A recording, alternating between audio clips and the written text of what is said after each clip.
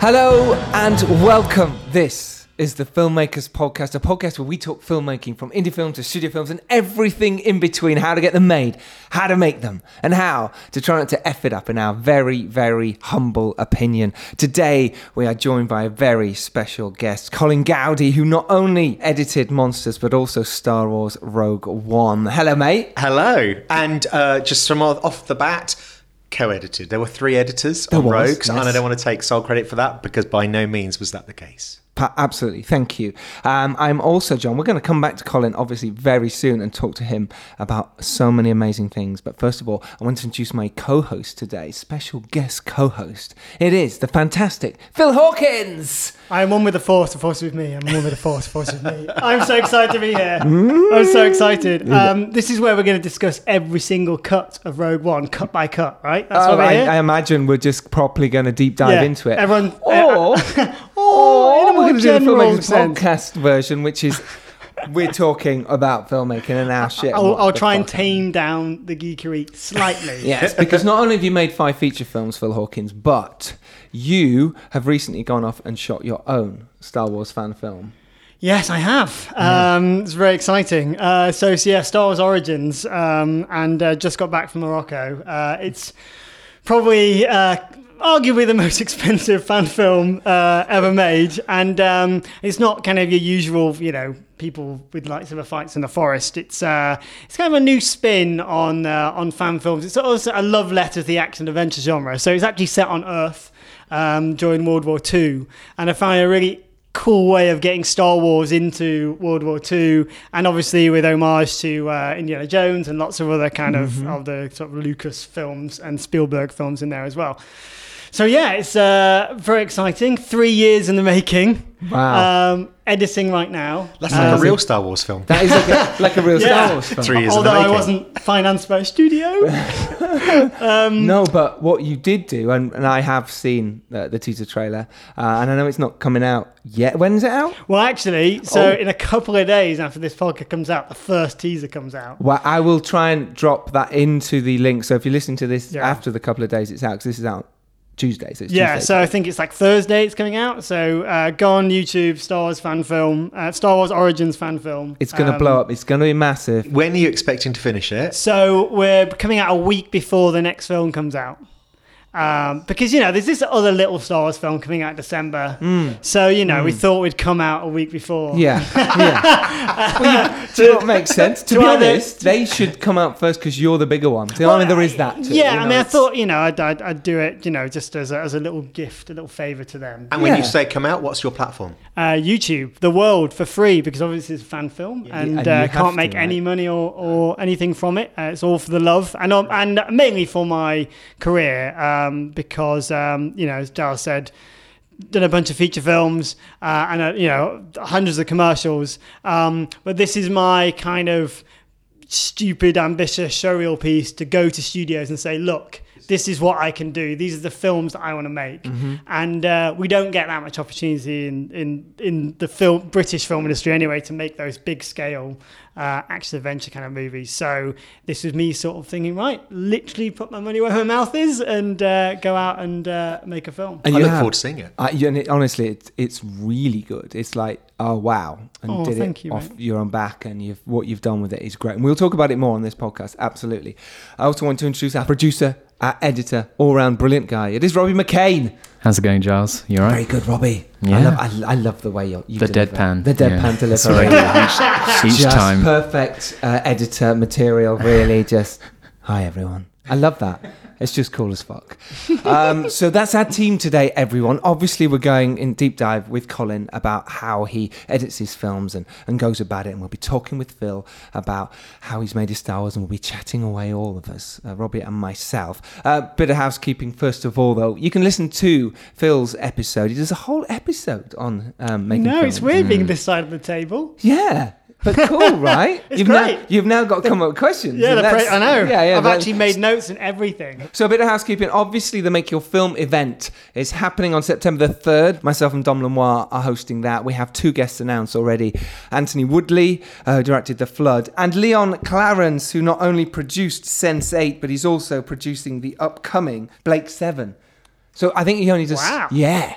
Yeah, and He produced Sense8. Yeah. It's like the greatest TV show ever, There you pretty go. much. He's on isn't our it? panel, September the 3rd. They're amazing, honestly. Like, I came as a guest and then came just to watch them. You just come for fun now. They're Yeah. so good. They're so good. Honestly, the amount of it's a really intimate space as well. It feels like you're just in conversation with these like mega experienced people. Yeah. Yeah, And there's Q&A at the end as well, so you can get to chat to, and everyone just chills afterwards in the bar. It's at Theatre Deli in London, September the 3rd.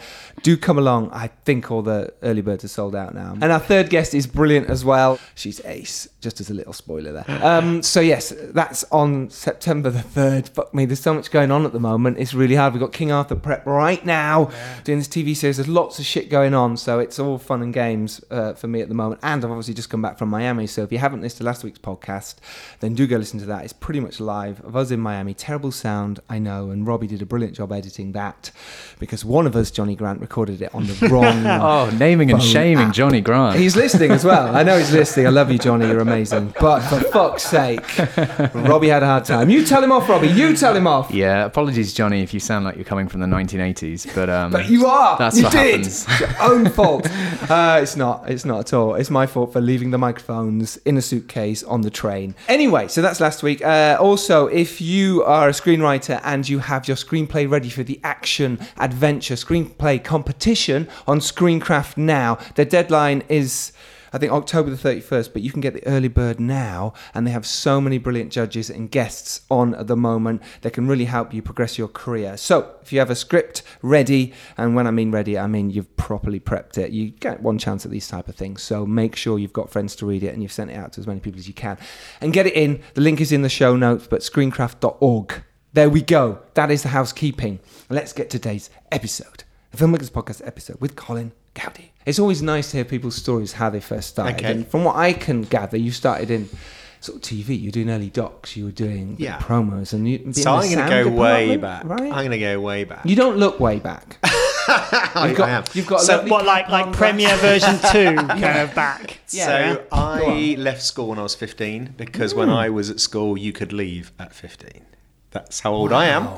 So I left school when I was 15 and I got a place at local art college, which was Neen College in Northampton. Nice. And then I did 2-year foundation course there. Yeah. That was in the 1970s, and I discovered 35mm black and white stills photography. Beautiful. Because in those days everybody had like a, our family camera was a Kodak Instamatic, which had like 12 shots on it. Mm-hmm. Took forever to take 12 shots because your dad wouldn't let you, and then they'd come back from the lab. Snap away and the like pictures, now. when they came back from Boots, they'd be like 2 inches by 2 inches. They were tiny. Wow. And then suddenly to go to an art college and have 35mm black and white, what you're shooting on that neg and processing like 12 by 16 prints changed everything.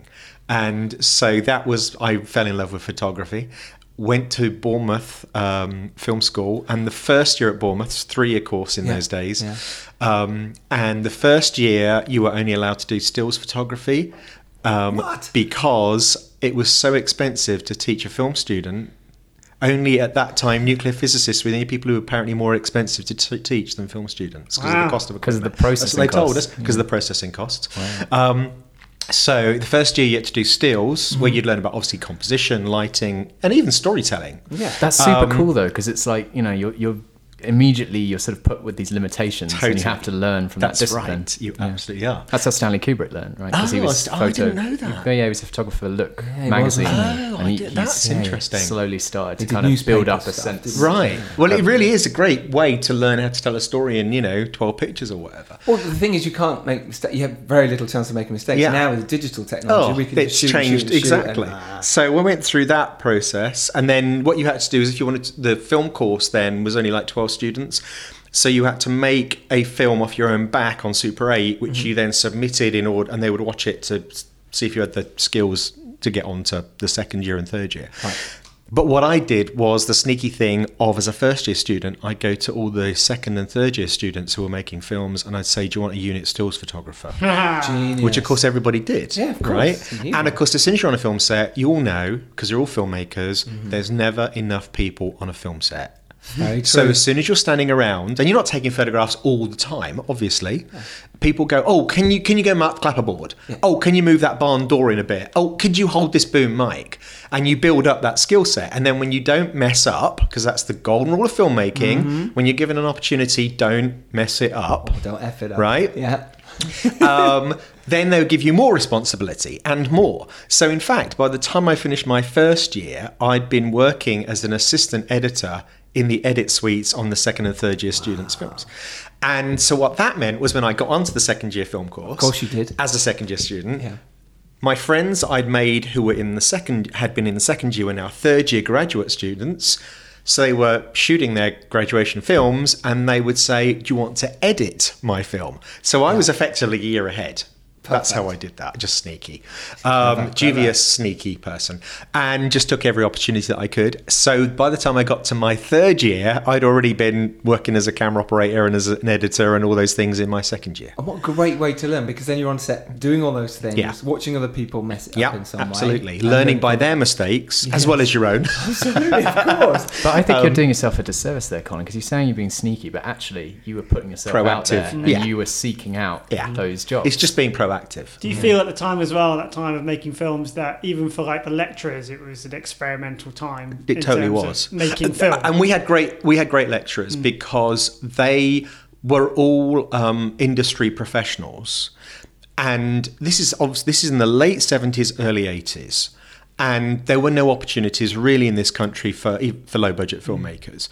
So they would use the college equipment, our lecturers, and they would go off and they would make their own films during the summer breaks and stuff. Oh wow! And so, of course, then we could get to go and work on those film sets, and we would interact with really good like Ronald Lacey was in one of the films that they made. Wow. So I got to know Ronnie, and that was pre him going off to do Raiders and stuff. So.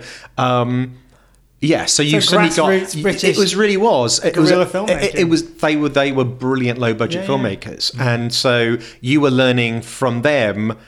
From their filmmaking, not just their lecturing, if that makes sense. It does make sense. And their mindset and their ethos. Right. So now you've kind of you're out there. You've graduated. How did you start getting work? What did you do? So the very first job that I got, where I got paycheck, was working at Ridley Scott's company, the Film Editors, his commercials company, because a friend of mine who'd graduated a year before me, she was a runner there. And I would go and sit in reception while she was off running, and I would going through the file of the Rolodex they had, writing down the number of every production company in London and every address, so I could put my CV in. But what happened was I would then do that thing of going, oh, do you want me to run that over to Technicolor for you, over to Ranks? And I would do that. And then when all for free, because I was using their facilities. And then when she went away on her annual leave, she said, can Colin take over? Because you'd have to find another runner, because he knows where every facilities is in London. This is amazing. This is so proactive. You know, filmmakers out there, you want to start out. That's what you want to do. You've got to do it. The great thing about that was in the vault at the Film Editors were all the deleted scenes from Alien and a moviola. So at night, I loaded up those scenes and watched them. So when and this is before the Dallas, when they're encased in the kind of, which you had to wait years till it came out on the Blu-ray until he did the director's cut. Yeah. And you sat and just I just put them on a moviola and watched them. Yeah, all the deleted scenes from Alien. Yeah. And then that's really great is because in those days, you've got to remember this is the days of VHS, of course, pre-DVD, pre-deleted scenes, pre-director's cuts. And of course, until that point, I'd never seen any deleted scenes from a movie ever, because nobody had. Why would they spend the time doing it? Yeah. So now I'm looking at those scenes and you're thinking, I can see why you'd cut that out pacing-wise. And someone learning from Ridley Scott. You know, it's like as a Ridley runner, Scott's dirty you're laundry, thinking, exactly. And you're thinking, oh, that's really good, cool. Oh, I see. So because obviously you'd see from when the camera starts turning over, so you'd see all that bit pre-am time. No, it was just the cut scene. It was the cut scenes. Yeah, they had all other stuff in there, but I just went for the, in case somebody came in and went, "What are you doing?" Because then you'd have a reason to say, "I've been asked to look at this." Yeah. Ridley comes in. Ridley, who are you? And what did you do? What's great to say, you kind of were able to watch it yourself and see and figure out why they weren't there, because obviously a lot of your job, and we'll probably get into Gareth Edwards' process of making films, is like what to leave out. What to leave out. Yeah. So that was my first paid job, and it was only like a week or two while Liz was away, and then I'd applied but I hadn't heard yet. I'd applied as soon as I left film school, I applied for a job as a trainee assistant film editor at the BBC, and I was waiting to hear if I'd got that job, which is while I was hanging around the film editors in case I didn't get that job, and Yes. But I did, and it didn't start until the November, and I didn't want to squander that time, so I carried on loitering around facilities in London, learning whatever I could. So, not to rewind, but you came out of university and went straight into being an editor. What was that? Because when you were editing, what was that moment though? Because you obviously started in photography and image, so it's like, what was like? Wow, actually enjoy the process of editing. That's the thing. Understood. I'm gonna do. Very good question. So here's the thing. Once again, back in the dark ages, pre-DVDs, pre all those things, pre-really even film school. I mean, I didn't actually leave with the intention of going to film school. I kind of ended up there, but I'd always loved movies. But it was an unobtainable thing on Mount Olympus with Zeus. It was impossible to get there, right? So when I was at film school, I thought I wanted to direct, and I directed a number of films, documentaries and dramas at film school. I made a little tiny crappy 2-3-5-1 sci-fi movie shot on film. And is that still around? No, and thank God. And but I learned a lot making it. Okay. But what I learned from everything that I directed, and I still do direct stuff occasionally. Okay. I find that directing is a destructive process. I start off with a really great idea, and in my head, as I'm writing the script or whatever, or I'm reading the script that I'm going to direct, whatever, I have these great ideas of how it's going to look. And then I'll get onto set, and then the actors that I could have afforded weren't quite good enough, and then the weather's terrible, and every single thing you do is a compromise. So this brilliant idea that I've had gets progressively worse and worse and worse and worse. Yeah. What I learned as an editor was I'd be sitting in the cutting room with the rushes the directors would bring me in, and they'd go, I didn't get it, it's terrible, it's rubbish, I haven't got it because the weather was bad, my actors weren't good enough, blah, blah, blah. And so you start off with something which is unwatchable by the general public. Nobody sits and watches, 100 hours of rushes or whatever, or even 4. And so therefore, it's a constructive process, because the longer you work on editing your rushes, the better and better and better, hopefully, the final product gets. So it's a very positive experience as a filmmaker. I love that. There you go. And so that is why I ended up as an editor, because I hated directing and I loved editing. Now I do try and, most of my paychecks are as an editor. But when I do direct occasionally these days, I try and use everything that my editor self is yelling in my director's ear. Go and get that shot, go and get this shot. And also, like occasionally people will say to me, can you go and shoot some second unit and stuff? And I'll be there and I'll get to take 2 and I go, yeah, cut, done. And the crew are like, really? I go, oh yeah, no, I could fix that in post, move on. Because I don't want to go into overtime. Yeah, because And that's the thing is say, like all to filmmakers is learn how to edit. Not necessarily you should edit your own work, because obviously the collaboration with an editor is very, very important. But know how to do it, because it'll save the day when you're shooting. And it's also interesting that I know a lot of people talk about a lot of very brilliant directors started off as editors, and a lot of people say it's a really good way to learn. But I also argue it's the reverse is true as well. I think it's really good to be a director if you want to end up as an editor. Wow. And I've never actually heard other people say that, but I think that's true. Because then also when you're an editor and you've been a director, you have so much more empathy for what your director's been through. Yes. You know? Whereas as an editor without that, you kind of go, well, why didn't you get this? Yeah. What do you mean? Well, no, of course we can. Whereas when you've been on that side, when you've been on the front lines of, being on a set with the clock going tick, tick, tick, and the producer going tap, tap, tap, you completely get it. And all the stresses that they go under. Because I think until you've directed, or until you've been sat next to a director all the time on a shoot, not in an edit, on a shoot, you have no idea the pressures that a director's under. So true. Because you very recently helped out Staten Cousins around Poppy Row.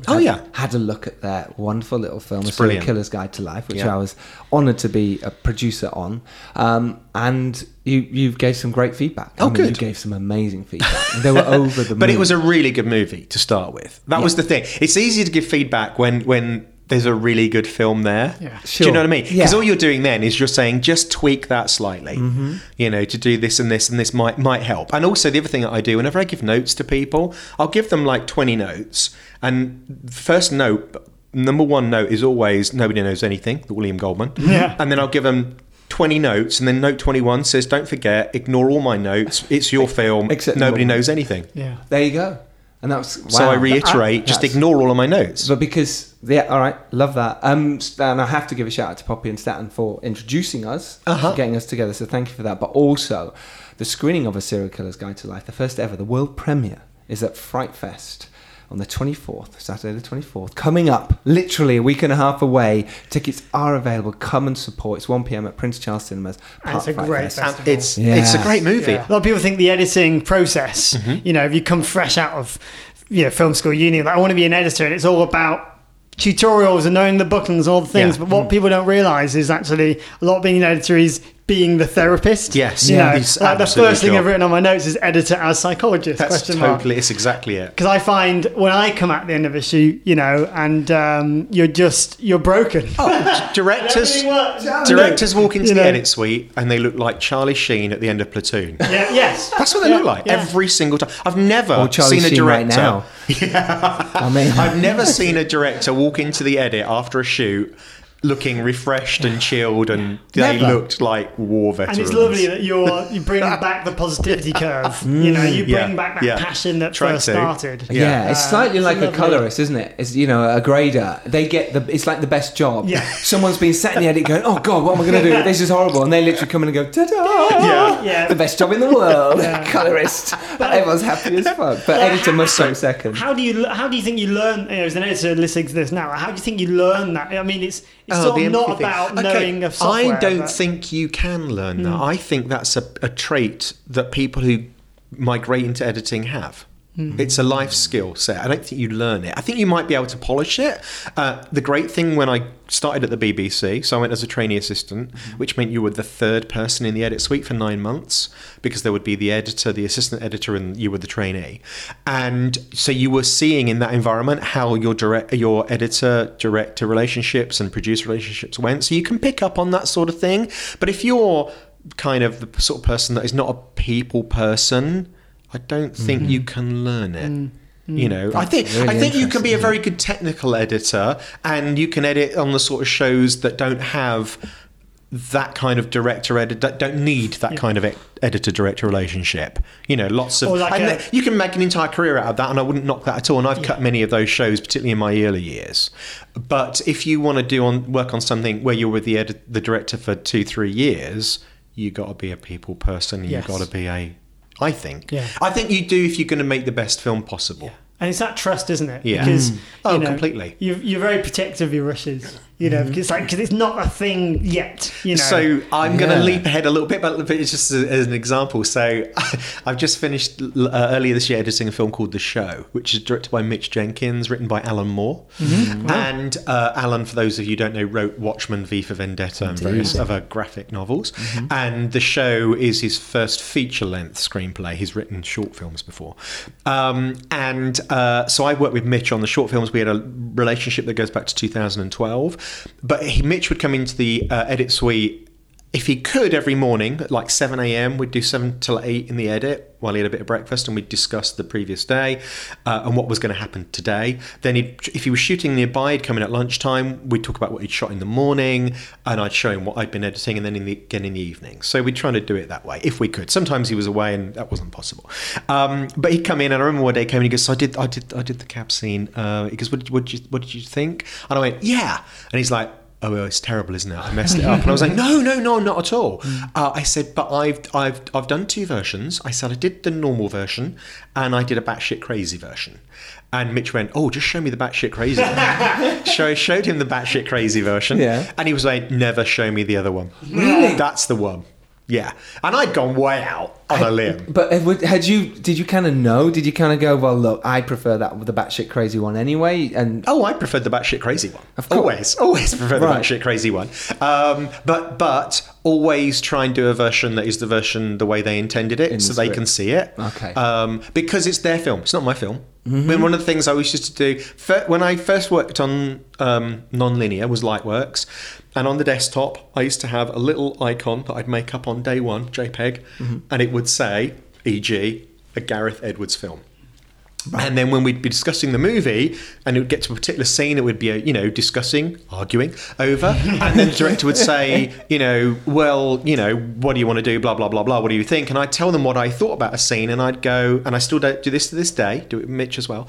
And I'll click on that thing so it fills the cinema screen frame. And I go, what do you want to do? Because it's a Mitch Jenkins film. It's not a Colin Goudie film. What do you want to do? So, that's really interesting. It's a people side, thing, yeah. Because have you worked with various editors? Yeah, various editors, and sadly, my editor that did a lot of my features passed away recently, and it was like, wow, it was not to get into a therapy session for me, Colin, but like it tore my heart because it's like.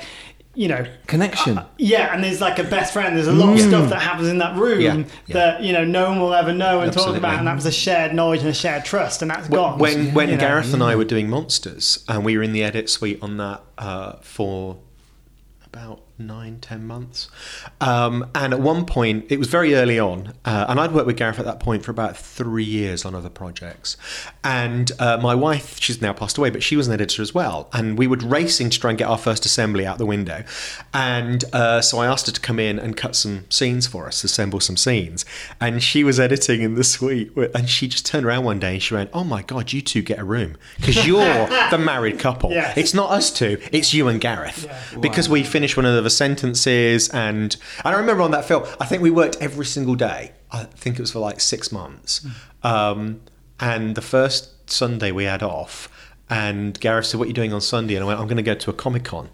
And he went, oh, I've never been to a Comic-Con, I wouldn't mind going. He goes, can I come with you? So on our day off, we hung out together. I've never been. And then, and then he was like, what's this Star Wars thing? He was Star Wars obsessed. But so really we would hang out socially as well. Because you do become really close with your editor. I worked with Oliver Parker on The Dare, and we got so close, and really, he's working on stuff with me now, and hopefully he's doing King Arthur if all goes to plan. And I really like that. It's like you say, you have, because the editor sees all the bad bits of your movie. He sits there and goes through all the pain with you. All those things you just didn't like or hate, and change is really hard to get that connection. And hopefully comes up with solutions with you as well. Either offers you solutions or can direct you towards the correct solution. It's so nice when that happens. Because you're there sitting there thinking, oh God, how am I going to make this scene work? You feel like you've hit a brick wall, and he or she will just go, well, how about this? Give me a moment. And you go, oh my God, I'm so glad you're here. Yeah. Because otherwise I'd be crushed in a corner crying. I remember at one point I was working with Gareth, and it was on Monsters, and he made some comment about a scene which I'd cut a particular way. He wanted something different doing. And I remember going, and he went, oh God, I hate it when you do that. And I went, why? He goes, because you clearly don't agree with me. And instead of saying, no, you're a tosser, I don't agree with you, you're sort of going into a, And I was like, oh no, not at all. Because I'm such an open book. I will always say what I think and feel, really.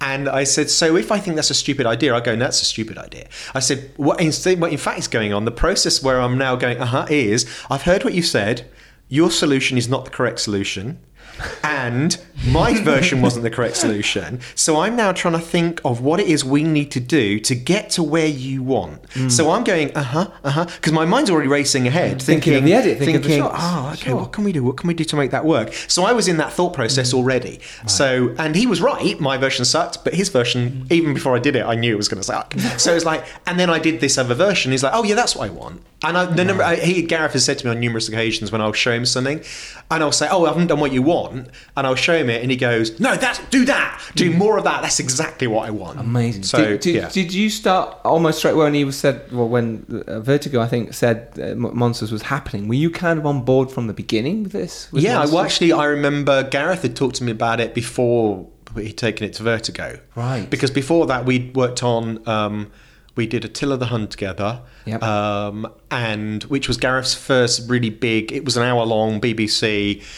There was debating that becoming a 90-minuter because of the amount of material we'd got, the length of the script, and it would have been a really scrappy 90. And I think our first cut we showed the producers on that was like 75 or 80. So to push it up to 90, which we could have done, but it wouldn't have been good. I know what you mean. And so it was like, but one of the producers was at the BBC said, can we make this a 90?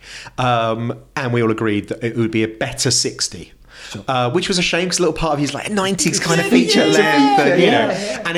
And Attila, Gareth did all the VFX on that himself, and it had more VFX shots per hour than the first Lord of the Rings film, and he did them all himself. Wow. Because you do bits of VFX as well yourself, or have done, right? Not in the league of Gareth. Way. Okay. I'll come back to that in a second. Fine. Before that, we'd worked on Space Race together, which was when Gareth was doing VFX on a show that I was editing, and that's where we met. So Gareth, because I'd known him for years at that point, he told me what he was trying to do. He wanted to make a feature, what he wanted to do with it, and it was basically Cloverfield. And I went to the cinema and saw a poster for Cloverfield, and I called Gareth from the lobby and I went, "Oh my God, have you heard of the thing?" He goes, "Yeah, I've heard about it. I'm rewriting the script." So that was then. And then obviously he pitched Monsters. I went for the interview at Vertigo, had the interview, and at the end of it said to James, who gave me the interview, I said, "Well, thank you for meeting with me, and I look forward to hearing from you, because obviously you're talking to lots of other people." And he went, "No, you're cutting this film." Wow. And I walked out of the room and I called Gareth and he went, "How'd it go?" And I said, "James said I'm cutting the film." And he went, "Oh, excellent." I've got the job. So, yeah. And that was, before, we'd gone into... We'd done prep, but there wasn't a lot of prep on Monsters, as you can imagine. I can imagine. So we used Google Earth for the location scout. Yeah. Really? Yeah. That's what we did. Sat there looking at hurricane stuff and things like that. Yeah, that's incredible. Yeah. And were you part of that? Were you quite not really? I'm often involved heavily in something prior, like even at script stage. Monsters, because there wasn't a script. Gareth just had his book of notes, which was what each scene, the intention of each scene was, and the action that was going to take place in that scene. There was no written dialogue, at all. Fine. So you didn't know what you were getting back then? You didn't know None what of us was did. coming? Mm-hmm. Because the actors made it up as all improv. Yeah. There was 120 hours of improv, and every day. And sometimes Gareth would shoot a scene, improv, and then we'd be in another location a week later that was a better looking location, and he'd get them to do it again. Right. And of course, it would all totally new improv, some of which would... But it would still touch on the same theme that the original scene had, but it was completely different. How was that for you then, to obviously get all this footage back and go, well, we could go anywhere with this? Because it's a brilliant film, Monsters, and it's edited fantastically well. Because of all the footage that I've heard that there was and the difficulty. How do you even piece that together? How do you begin? Okay, so I think that I didn't know it at the time, but the 26 years of being an editor before cutting Monsters led me up to the moment of opening that Ark of the Covenant. Right? Yeah. Okay. It was seriously, I could not have edited that film if I hadn't cut a lot of documentaries beforehand and a lot of drama beforehand. Right. And that was the luxury of my CV, was I've always alternated, and still do to this day, between docs and drama. And without that skill set of looking at documentary rushes, I wouldn't have been able to cut that film. What was it? What was specifically that you think that you'd learned? Because when you're looking at documentary rushes, you never get the same take twice, and that's certainly the case on Monsters. You learn how to cut around things where the continuity doesn't exist, which it didn't on Monsters.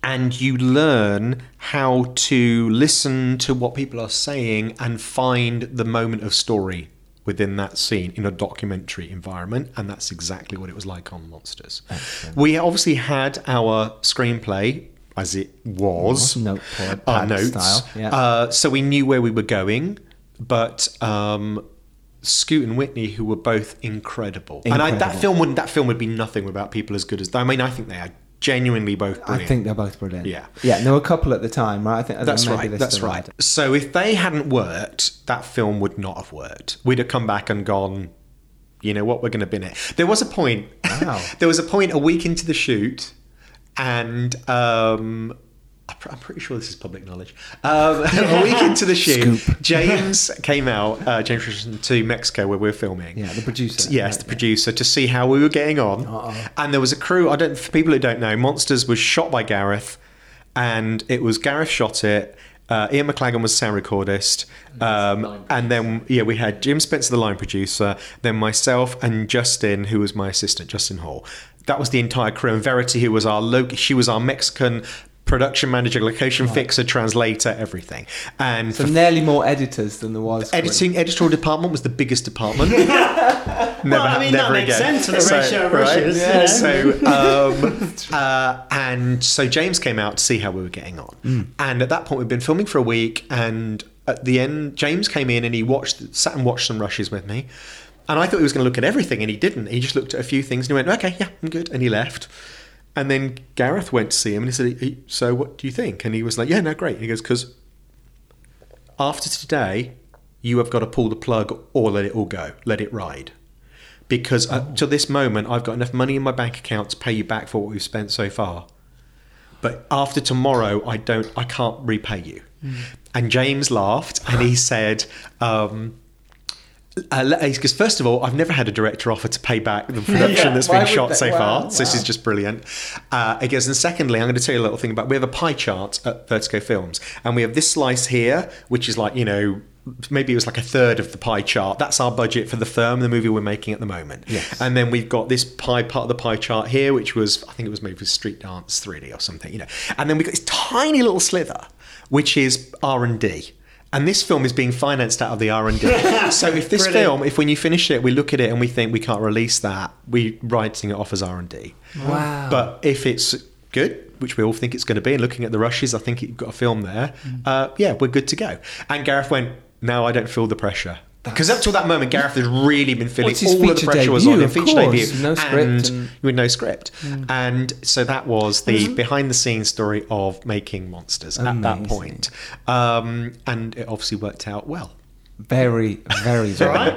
But it was interesting because my wife, so when she was cutting, and she was a very experienced documentary editor, and she had edited a series for the BBC across 8 years, which was about the Olympics. So every 4 years she'd be asked back. Great. And she'd cut all those films with Steve Redgrave about the Olympic rowers, which was self-shot. So the rowers would film themselves for 4 years, and then she'd get all their rushes, and then she'd have to do a documentary about their training for 4 years. Wow. And so she was used to, I remember once working on a show, and I had 751 hours of rushes, and my wife went, ha, that's nothing. Because she was used to working with a lot more. Lots. And so she came onto Monsters, and she was trying to cut a scene, and she went, oh my God, this stuff's almost uncuttable. And I went, almost. Welcome. Almost. But if you just go through the pain barrier, it's brilliant. It's what he's doing is genius.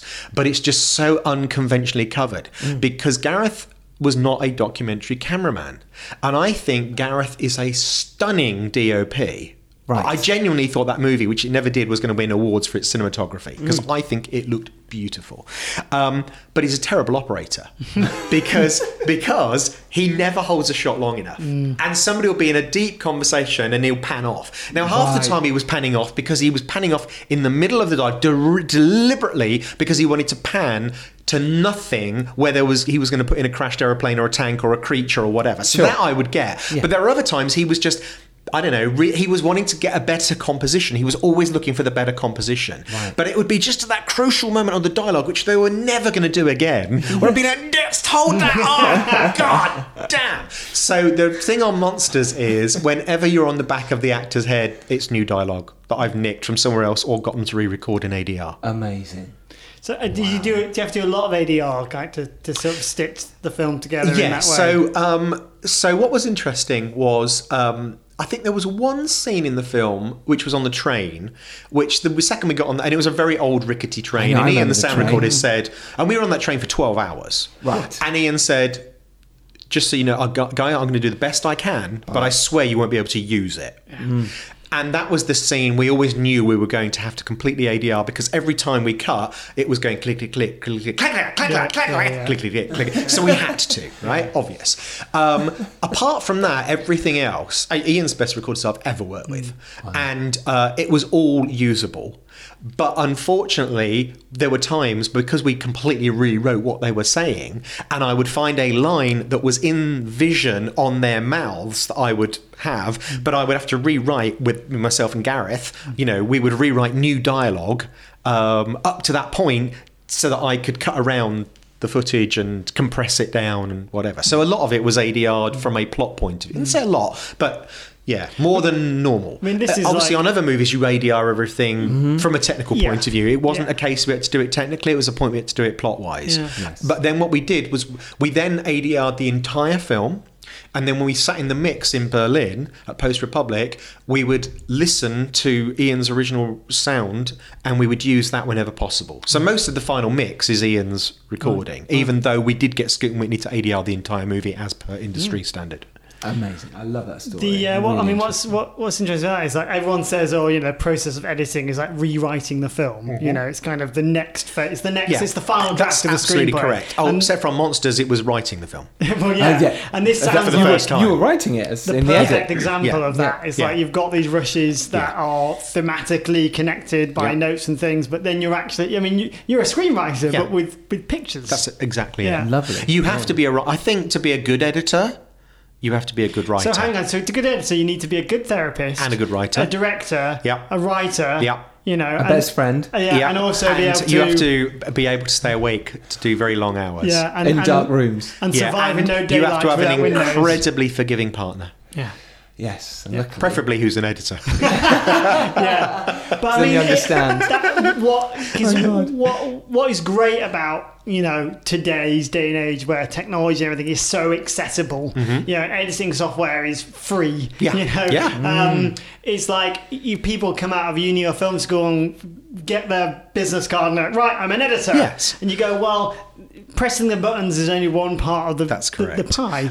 But I like to think that they are editors. That's the first thing I often say to people. They're straight out of film. I say to them, you are an editor. Yeah.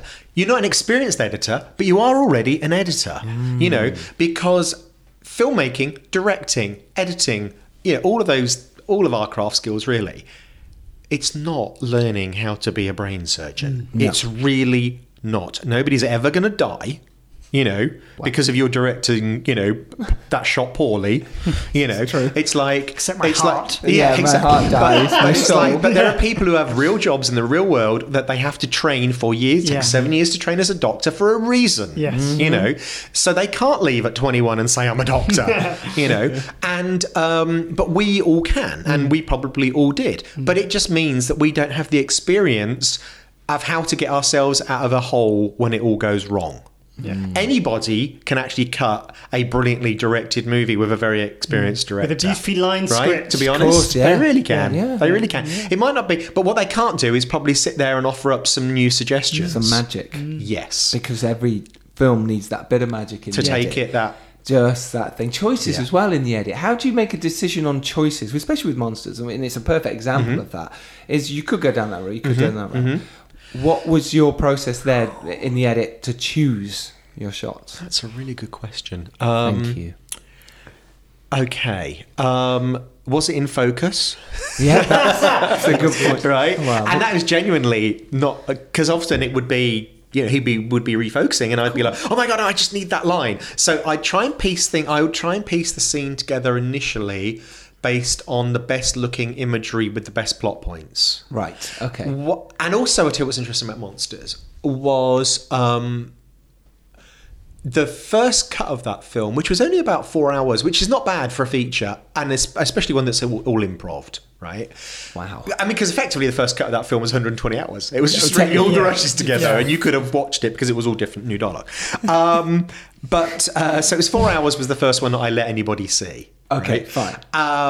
And that version is much more editorially exciting. It's much more jump cut.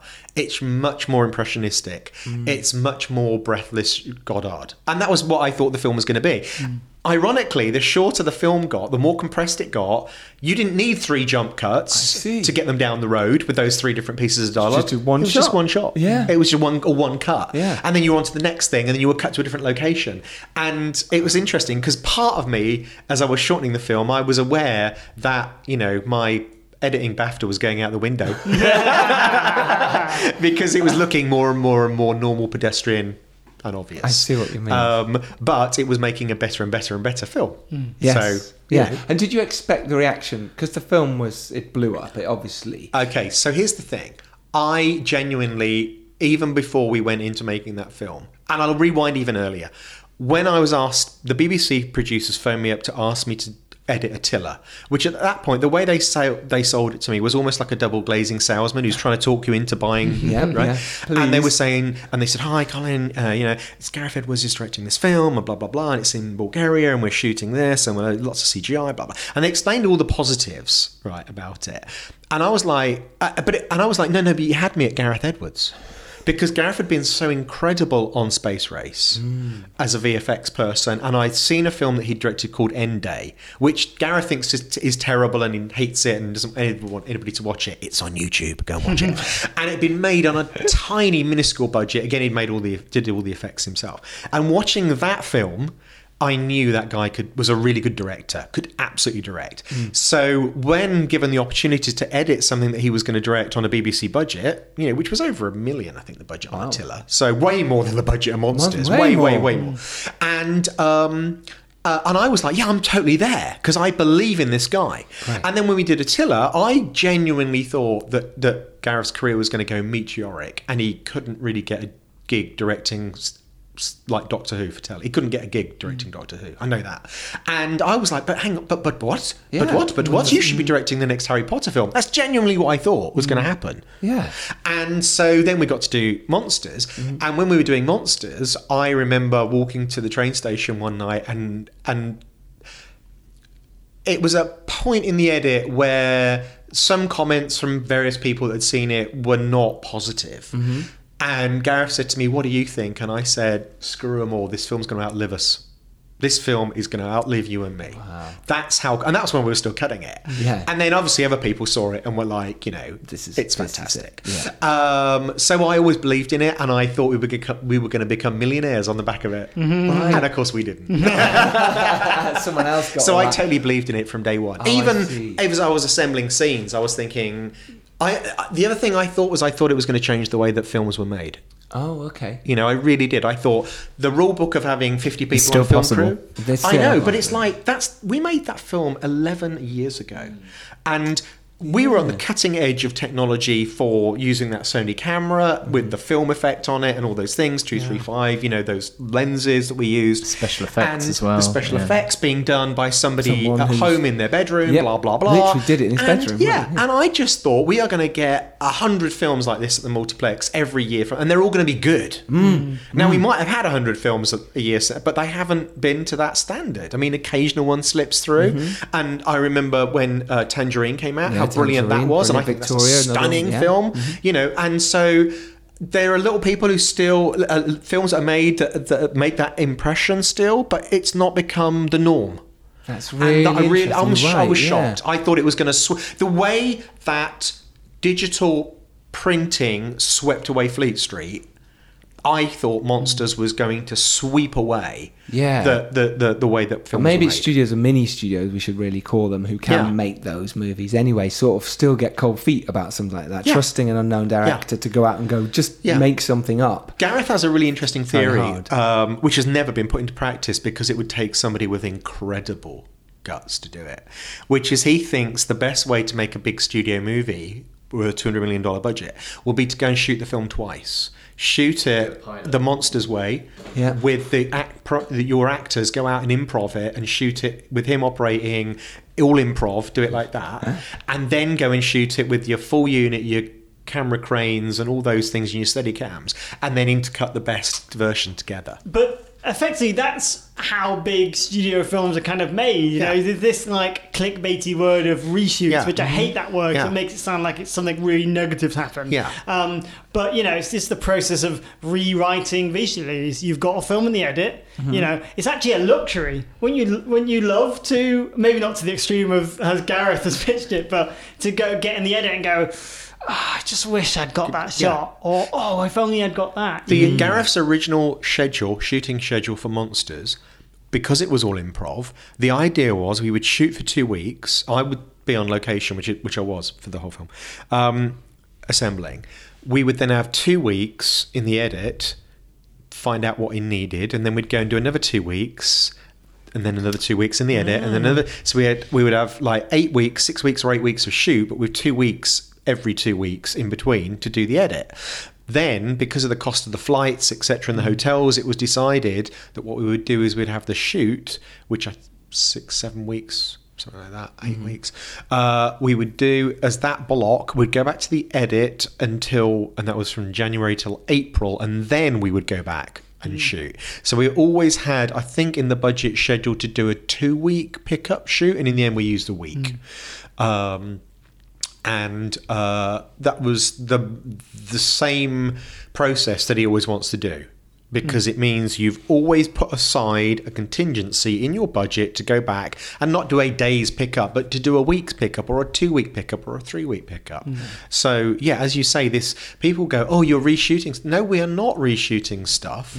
We're still filming. And anybody that's used to working on documentaries knows that's how you make a documentary. You rarely go out and shoot everything on a doc on day 1 till day 10 and then go into the edit. You're often filming your contributors when you can at certain events over a certain period of time. Why shouldn't you do that if your cast are available and at an affordable cost? Because actually you'll make a better film that way. Yeah, well, we did it on the Dare. Yeah. And even though it felt like it was, because it took time, because no one was available, studio space wasn't free, it was great. Looking back now, I'm so glad I had those reshoots, if we call them. But you're right, it's just filming. We've got more filming. I think it's just called a shoot. We should stop using the word reshoot and start using the word shooting, because that's what it is. It's image gathering. It's nothing else. And on Monsters, the funny thing about that was the very last shot we did on Monsters, we filmed on the floor outside my edit suite, which was the candles in the Mexico scene. We did the photographs. Yes. That was a pickup shot we did in Camden in a car park outside the edit.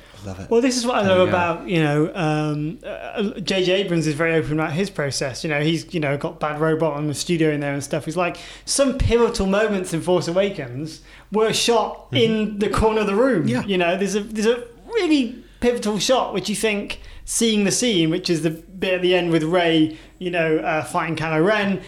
Now we're getting geeky. And there's a moment where everything almost slows down, where she realises she's got the Force. It's like the moment that empowers her to go forward and defeat him.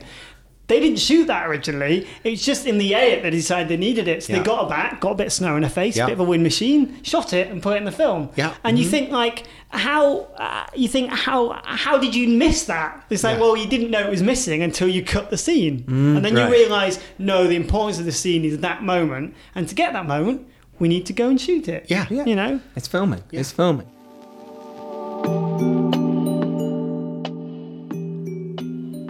Hi guys, it's Robbie here. I'm so sorry. It breaks my heart having to cut into this conversation with the great Colin Goudie, but we're going to make this one a 2-parter. So this is the end of part 1, and in the next part you'll find out all about how Colin worked with Gareth Edwards on Rogue One and some other great stories.